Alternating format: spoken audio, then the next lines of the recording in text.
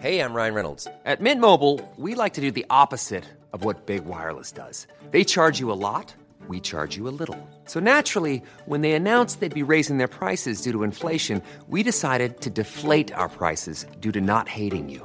That's right. We're cutting the price of Mint Unlimited from $30 a month to just $15 a month. Give it a try at mintmobile.com/switch. $45 up front for 3 months plus taxes and fees. Promo rate for new customers for limited time. Unlimited more than 40 gigabytes per month. Slows full terms at mintmobile.com.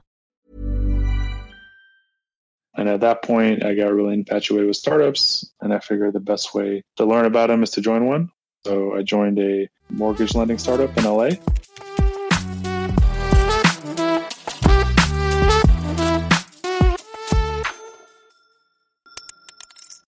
I've said it before, but my first real job was as a business analyst for Capital One. A role I got by essentially spamming all of the organizations in my university's graduate program handbook. It's a route into consumer lending that will sound familiar. In fact, if my friends are listening as often as they say they are, it's a route into consumer lending that I know many of you have taken yourselves. A tried and tested first step on the ladder that will hopefully take you to a senior management role in a bank or big international lender. But I've recently joined a startup, Confirm You. We gamify credit scores for the unbanked. Check us out in episode 24. But yeah, joining a startup got me thinking more about the entrepreneur's route into the industry. Surely it's got to be the polar opposite of mine. Well, not always. Today I speak to Alec Koenig, who also started his journey into lending as a business analyst at Capital One. But then Alec took proactive steps to get himself into the startup stream. And after helping shape a firm into the BNPL powerhouse that it is today, he struck out on his own with Settle, a fintech that's rewriting bill payment solutions and using the data they create in the back end to make providing working capital to those same customers frictionless. Welcome to How to Lend Money to Strangers with Brendan LaGrange.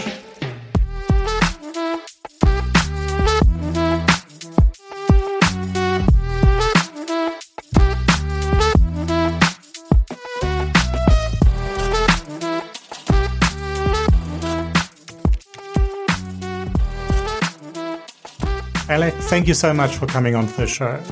And I might be preempting our conversation a little, but congratulations on a big month with Settle's second birthday and a recently closed Series B. So you must be feeling pretty good. You know, a little gift and a curse. When you raise a lot of money, another way of looking at that is you're selling a chunk of your company. So it's kind of funny how we celebrate these moments, but that just means the bar is higher for us. And now we have to build a bigger business. Yeah, I suppose so. A bit more responsibility. Now, Settle is going to be the focus of our chat today, but let's start by taking a few steps back with a quick introduction to yourself and your background in lending.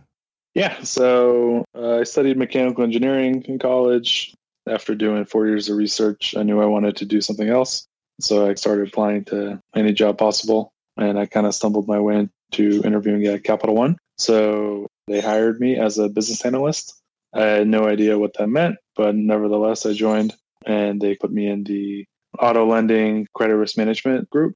So for 2 years there, I spent forecasting auto losses, and then I switched into personal loans on the credit side. And my last 2 years at Capital One, I switched to retail bank accounts, so primarily on the overdraft side.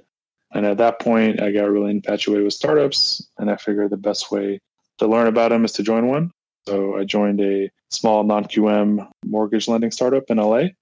Did that for about a year and a half, and then I found my way to Affirm. I was just very fortunate that they were looking for someone like me, and I was looking for someone like them.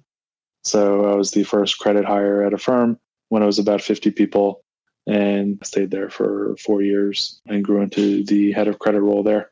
And at that point, I always wanted to start my own company. I just never felt ready. But about 3 years into Affirm, I felt like, okay, I feel like I know what I need to do.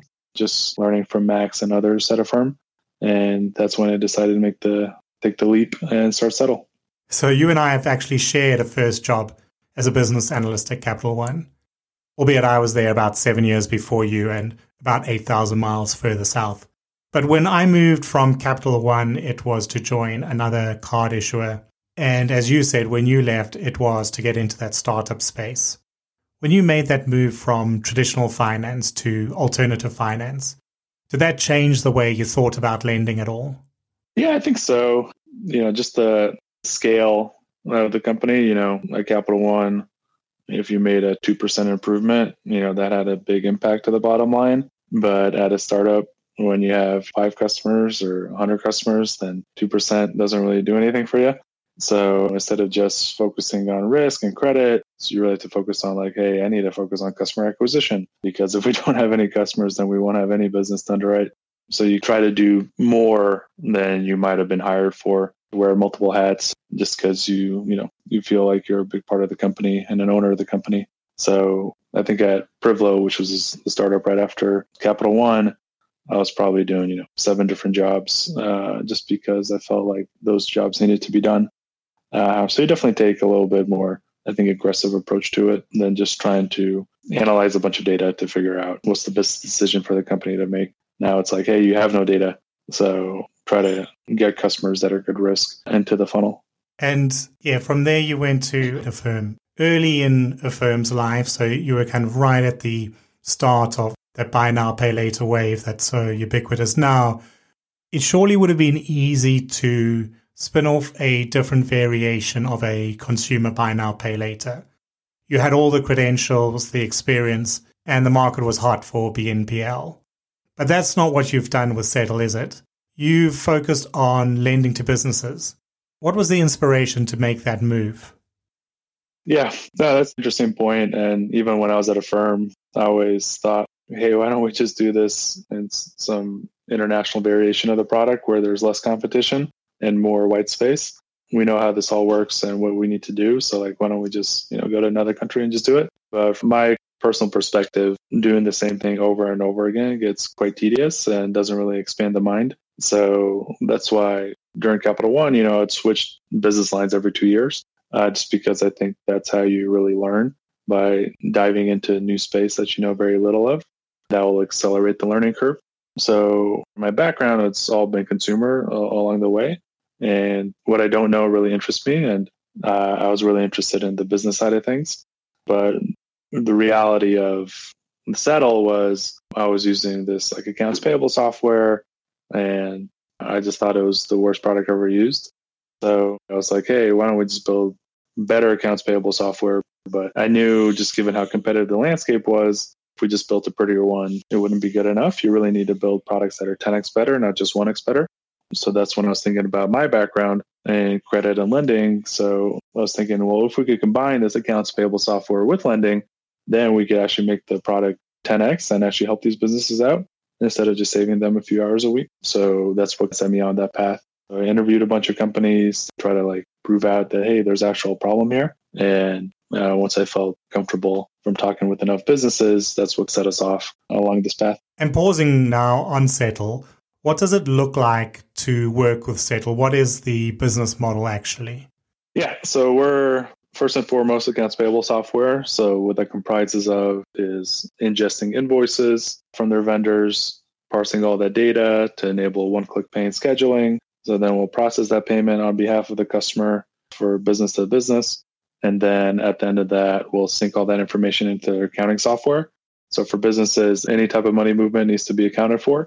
So by combining all these 3 different tools into one, we really save a lot of time to them. And then because we're sitting on all this data from the customer, as you mentioned, the payments data, but then also their banking information, their accounting data, that gives us a starting point to underwrite these customers and give them working capital. So effectively, if a customer chooses, we could pay their vendor for them with Settle's money. And then our customers could pay us back at a later point, let's say 30 to 120 days later. And the reason why companies do this, especially in the vertical that we're working with, mostly e-commerce companies, all these e-commerce companies have the exact same issue where they have this big cash flow gap from buying inventory to turning that into revenue. They need to pay their vendors before they get revenue from it. By floating them that vendor payment, now they could pay us back with the revenue. And thus, this helps them become more cash efficient and help them scale quicker. You're listening to How to Lend Money to Strangers with Brendan LaGrange. If you're enjoying it, now is a great time to hit that little plus button to subscribe. Let's get back to the show. So I think a shining example is when we launched, which was in the middle of COVID. the shift from offline retail to online retail created a lot more demand for these merchants, and they just didn't have the supply in stock to meet that demand. So they were able to use us to buy more inventory so they could actually meet that demand and thus generate more revenue for themselves and become more profitable. And I think one spin of that, which I really like, is your card that finances marketing activities. Technically, I suppose it's not that different to finance working capital or to finance marketing, but it feels to me like traditionally we would have funded things that we could see, stock, machinery, that sort of thing. But if I can finance stock, why can't I finance future growth that will be enabled by adverts? And yeah, that's an interesting take for me. Yeah, that's right. And, when we started off, we didn't have this virtual card for marketing spend. So it was all these invoice-based payments. And, we're doing payments with ACH, wires, checks, and whatnot. But when we're analyzing these businesses, we noticed that hey, after an inventory, marketing is really their second biggest expense. We just weren't touching that. And as we were starting talking with these brands, we saw that for marketing on Facebook and Google and others, they need to put a credit card on file with them that just gets charged daily for the amount of marketing they do on those platforms. So we saw that as a gap. So it was hey, well, we could spin up a virtual card, allow them to put our card onto their Facebooks and Googles, and then we could finance that for 60 days. I'm Sandra, and I'm just the professional your small business was looking for. But you didn't hire me because you didn't use LinkedIn Jobs. LinkedIn has professionals you can't find anywhere else, including those who aren't actively looking for a new job, but might be open to the perfect role, like me. In a given month, over 70% of LinkedIn users don't visit other leading job sites. So if you're not looking on LinkedIn, you'll miss out on great candidates like Sandra. Start hiring professionals like a professional. Post your free job on linkedin.com/people today. Hey there, it's Michelle Norris. I'm host of a podcast called Your Mama's Kitchen. When I travel, I'm usually looking for a way to find a taste of home when I'm not at home. And one of the things I love to do when I am at home is entertain. And Airbnb allows me to do that. When I was in California recently, I rented a house that had a great kitchen. And when we were sitting around the table, we're all thinking, we're in someone else's house. Someone could be in all of our homes as well. If you have a home, but you're not always at home, you have an Airbnb. Your home might be worth more than you think. Find out how much at airbnb.com/host. And it's not that different than just them using their corporate card. But one thing that we definitely saw was the credit limits on their corporate card just weren't there where they need to be. So just more of this, old school underwriting. But for us, since we're already analyzing these businesses and we could deem that they're good credit risk or bad credit risk, we're hey, we could take a bigger bet on them and actually give them a card that adds a higher limit and thus actually, acquire more customers. That's the kind of approach we took there, where the biggest differentiator, I think, is just the size of the credit limit. How are you measuring the risk of a loan? Do you need your customer to fill out some forms, extract some credit data? Or is everything you need to make your lending decision coming from the software, coming from the back end? Yeah, that's right. We already have the data on the customer to underwrite them through their bank account, through their payments, through their accounting software. So that's the approach we take, where we're just continuously underwriting the customer in the background. And the key for me was to remove as much friction as we can from it. So that's why everything happens in the background. We're definitely doing it a lot, both automatically and manually, but to the customer, it seems very frictionless. And our approach to that really makes this all work. So that's, the secret sauce. And, if our underwriting was subpar, then none of this really works. So as long as we can make it as frictionless as we can, then, that's what makes it painless to these customers. Because if you talk to them and ask them, what they need to do to get a little bit more traditional financing, it just really takes weeks, a lot of documentation, a lot of calls, a slog. And that just distracts those founders away from growing their business and what they're good at. So effectively, we're trying to take the brunt of raising the capital since we raise our own debt, and then we'll distribute that to our customers in a very simple and transparent way. And it seems, at least from the comments that I've been reading online, that your customers are really benefiting from this in ways that make a big difference to their businesses. Yeah, we're definitely helping these companies scale quite a bit. Not only are we decreasing their cash conversion cycle so they could just build cash on their side, which is important to them. If we could actually get these customers to a negative cash conversion cycle, then cash will just build. But I think more importantly, we're able to like double to triple a company's revenues. And then, company could either take that money to reinvest, or they could parlay that into, raising a larger venture round, which then they could hire more people, potentially introduce new products, and continue building the brand out there. I think that's definitely the best feedback we've gotten. And in some cases, customers have staved off venture capital completely because like, hey, now I don't need to raise money for inventory or for marketing. So I could use this debt solution, working capital solution to meet that. And hey, I'll never have to raise another venture round again. And thus I could keep more ownership of the company. So it just really depends on the route they want to take to grow their company. And given all the changes in the supply chain, where everything is delayed a little bit longer than people would like, now we're actually helping these companies survive because they might be adding 30 or 60 days to their cash conversion cycle. But with us, hey, that's not going to change. You might have to pay a little bit more in financing fees, but your cash isn't going to change too much because of it. And Settle is obviously growing too as a business. We mentioned it right up front, but with this Series B that you've just closed, you brought that up to $100 million raised for a company that's only just turned 2. That's a really impressive feat. And you've got very big names behind you, so it's not just that you've raised the funds, it's been raised from VCs that know what they're looking for. So yeah, how did that happen, I guess?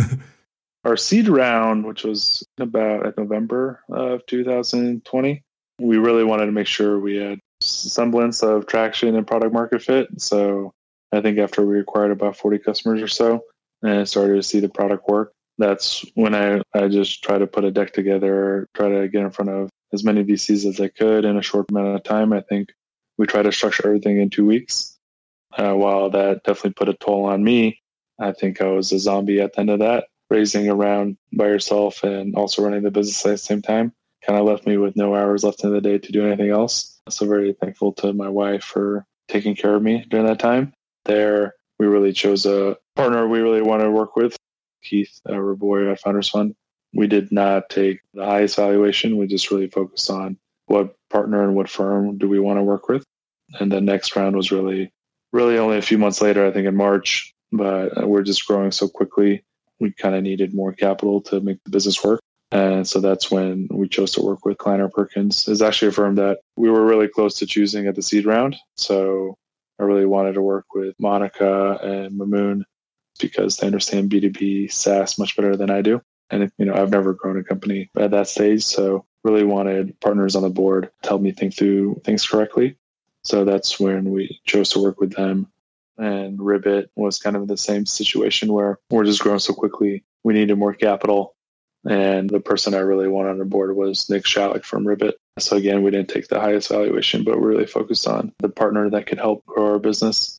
Now, you put yourself onto the startup path 7 years ago now with that job at Privlo. So you've had some experience working in small early stage ventures.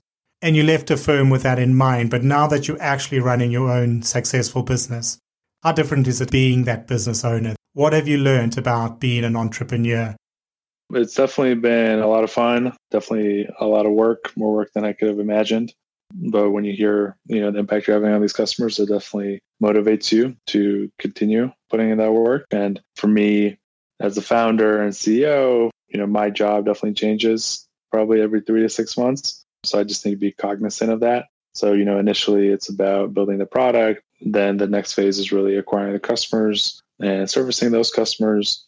And then it really goes into hiring and recruiting the right people to join the team. And I definitely think it is definitely bigger than myself now. So if we hire the best people, then we will have the best outcome.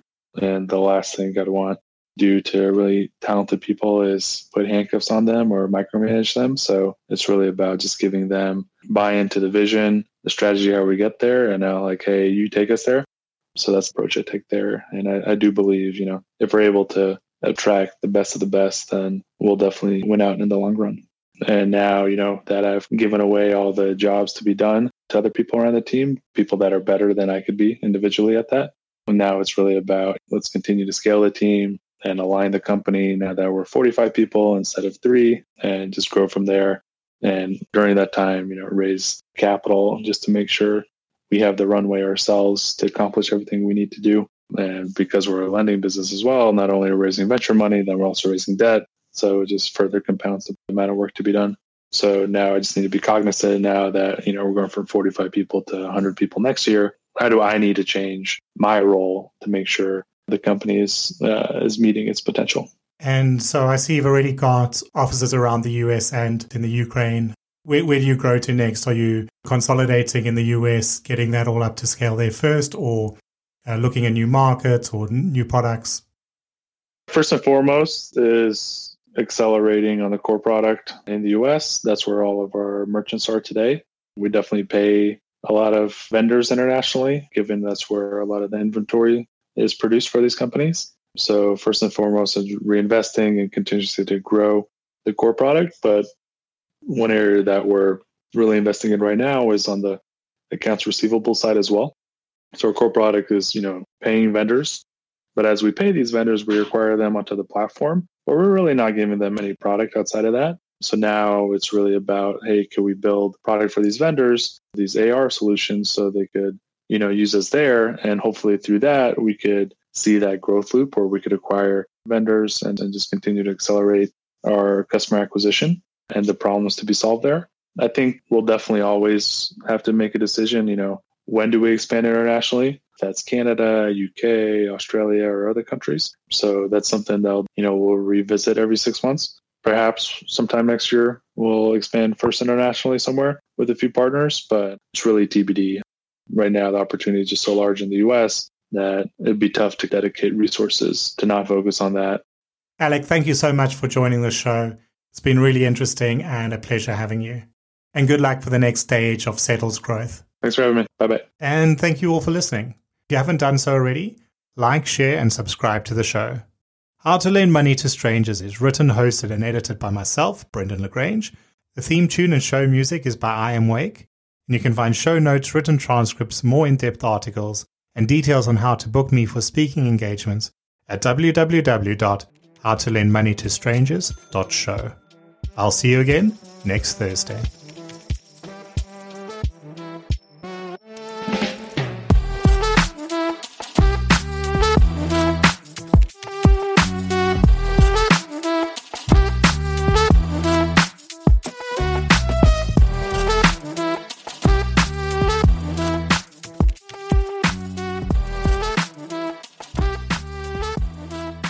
It's me again. Just in case you've had your fill of lending talk, did you know that I've also published 2 pulpy action-adventure thrillers? Draken and Butterfly Hill are both available as ebooks, paperbacks, and audiobooks from Amazon and other online retailers. They're not Shakespeare, but they're not expensive either, and Ford Clarion Reviews compared Draken to Clive Cussler turning Raiders of the Lost Ark into a shoot-'em-up. Full disclosure, that was in a 3-star review, so I'm not sure it was meant to be a compliment, but I think you get the picture. Mom deserves the best, and there's no better place to shop for Mother's Day than Whole Foods Market. They're your destination for unbeatable savings, from premium gifts to show-stopping flowers and irresistible desserts. Start by saving 33% with Prime on all body care and candles. Then get a 15-stem bunch of tulips for just $9.99 each with Prime. Round out Mom's menu with festive rosé, irresistible berry chantilly cake, and more special treats. Come celebrate Mother's Day at Whole Foods Market.